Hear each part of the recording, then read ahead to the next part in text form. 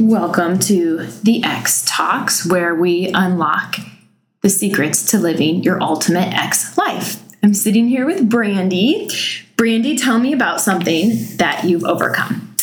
Something that I've overcome in my life would be my sort of addiction to sweets and food as my comfort. I'm still overcoming, but I've made big leaps and bounds in it. How did you do that? Just by becoming aware of how much sugar affects my body in a way that I wasn't even cognizant of previously, thinking about how it affects my sleep and how it affects my moods. And it affects a whole bunch of things that I didn't realize I was doing just by having a sweet or indulging so often. When did you become aware that you were addicted? I think I've known that I was addicted, that it was a thing that I needed to control for a long time. But it wasn't until I started to really look at my health in terms of what it was going to be for the rest of my life that I realized that the habits I'd had were keeping me from living my best self or like my healthiest self. So until I acknowledged that and built some new habits, that it was just going to keep being like this monkey on my back kind of thing. And when did that happen? I would say that the seed got planted probably, 3 years ago. But then most intensely, probably in the fall of this year.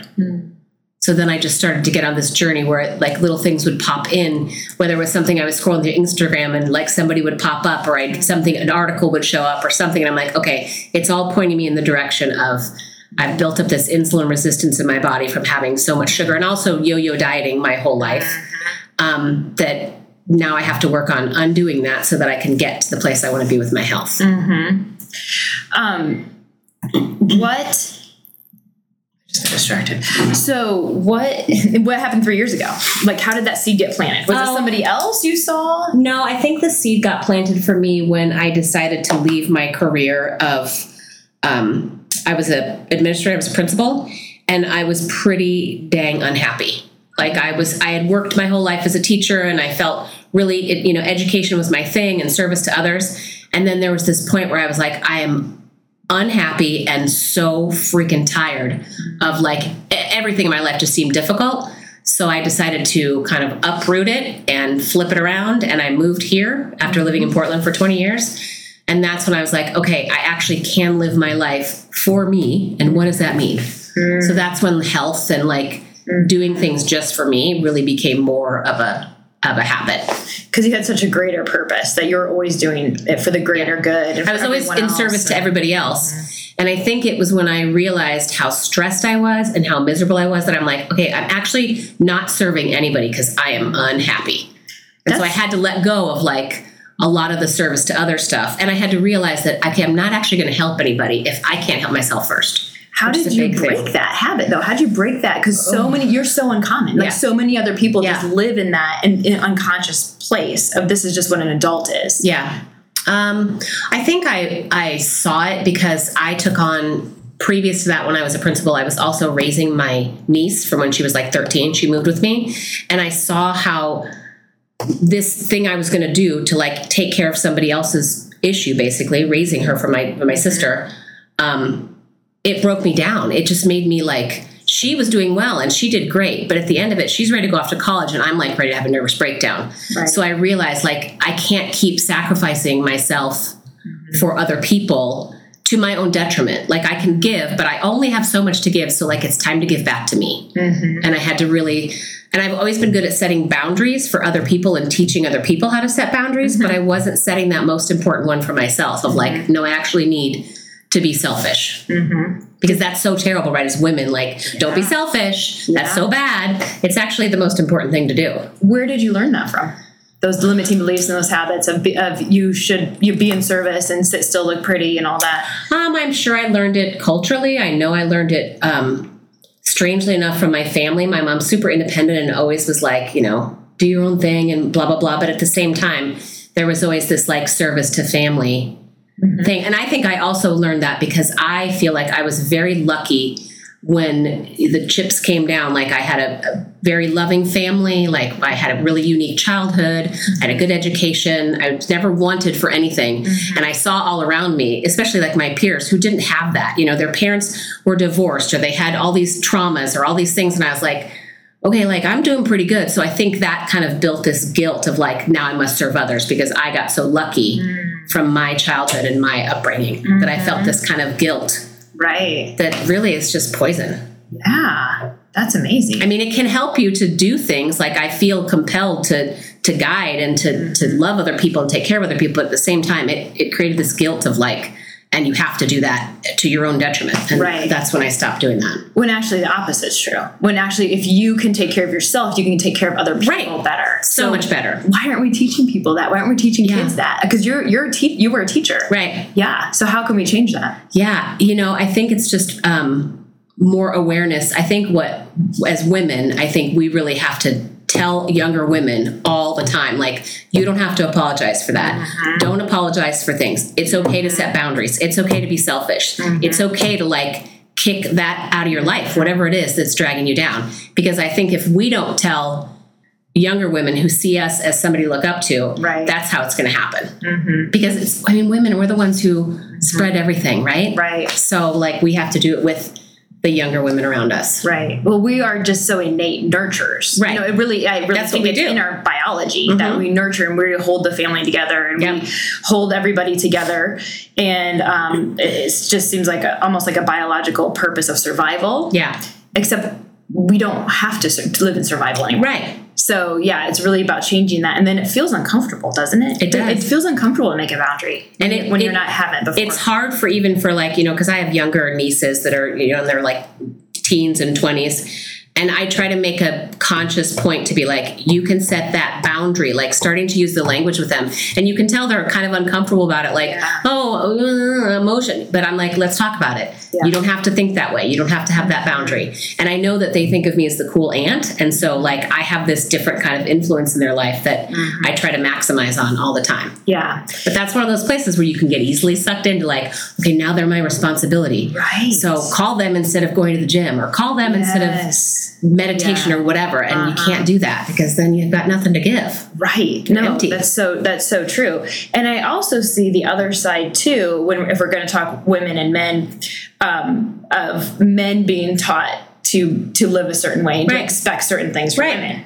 And absolutely. And so we have to unteach that. Yeah. So I do that with my male nephews. I'm like, listen, you got to learn to do that shit for yourself. You like my chicken tacos? I'm going to teach you how to make them and you can make them for your wife or your girlfriend, whoever. Like, don't try to be, I try to, but it's hard because they're being taught that by outside influences and they just come to expect this. And so we have to unteach that expectation. Right. And that's hard because part of us wants to nurture and take care, but it's too easy to get caught in the trap where you're doing everything for everybody else and not for yourself, not nurturing yourself. Right. So who do you see as a woman that you feel like they're doing a good job with boundaries and with me? Yes. Good. Better and better all the time. Yeah. Who else? I think that my sister, April, we are each other's coach for that. So I try to coach her. I'm like, you need to set that boundary. And she does the same for me. She reflects back to me where I'm not setting a boundary. And then I do it for her. So she and I kind of feed off of each other. It's really hard to know what's possible if you don't see it in someone else. Right. And that's why that's one of the reasons I was asking, okay, so 3 years ago, what happened? Like, have you seen somebody else do this? And you go, well, wait a minute. I didn't know that was an option. Right. And that's why I think it's so important that as women, strong women, that we show, the next generation what is possible. Right. And so then, because otherwise people just go through unconsciously because everyone else is in the same unconscious program. Yeah. And they've been all. I also think you have to tell people and show people like you have it within yourself. You have it within yourself. Like when I hear my niece saying, "Oh, I'm just not that way," I'm like, "Yeah, you are. You absolutely are, because you can choose it right now to be that way." Because if I could be that way, why couldn't you? I'm not any different than you. I'm just older. Right. I've just done more stuff. So you'll get to that place too, but you have to make the choice. Yeah. And so I think it's a challenge though. It's tough. It's every day. You're good at what you practice. So you are who you practice being. Right. So, if you practice being weak, you'll just be weak. And then you get to a point where this is just the way I am because it feels so uncomfortable to change. Right. To do something else. Right. And isn't this so funny, like how this all started with sugar? I know. And that it's just, so many people think that the reason why they are not in a body that they want or whatever has to do with the diet, but really it doesn't. This isn't about the sugar. No. This is about like years and years and years of manipulation, years and years and years of habits, years and years of feeling powerless. Yep. And that we've turned to a physiological thing that's going to help your body feel good. I mean, and that's it's just biological. It's going to help your body feel good until you get to this point where it's like, you all of a sudden you wake up, you go, wait a minute, this doesn't make sense actually at all. Well, it makes me feel good in the moment. Yeah. But then later I'm like, and now I feel 10 times worse because I see the like what happens because of it. So yeah, it really wasn't even about the sugar. It was about not taking the time for myself. Right. Not taking care of myself first. Right. Yes. And I use sugar as a, No, I mean, that's, a crutch. Absolutely. And so that's why we need to just keep digging deeper and digging deeper and digging deeper. So how has the workout as well method helped you? So coming to a place that is tailored for me makes a big difference because like I could go to any gym, but that's still all me trying to figure it out. And so it takes off the burden of like knowing what the next step is or knowing in terms of like physical wellness, working out, getting stronger. I have experts. So I can just go to the place and be like, okay, I know that this is one area of my life where like an expert can tell me what to do. And that is incredibly comforting to have. Because, everybody wants someone to just tell them what to do. Right. Like, just here, what to make for dinner. Just tell me what to make. I don't want to think about it. I just want to do it. So that is hugely comforting. And the second thing is that having this habit leads to other habits. Of course, when I get up and I work out, I feel better, I feel clearer, so I'm making better decisions, making better choices in lots of things.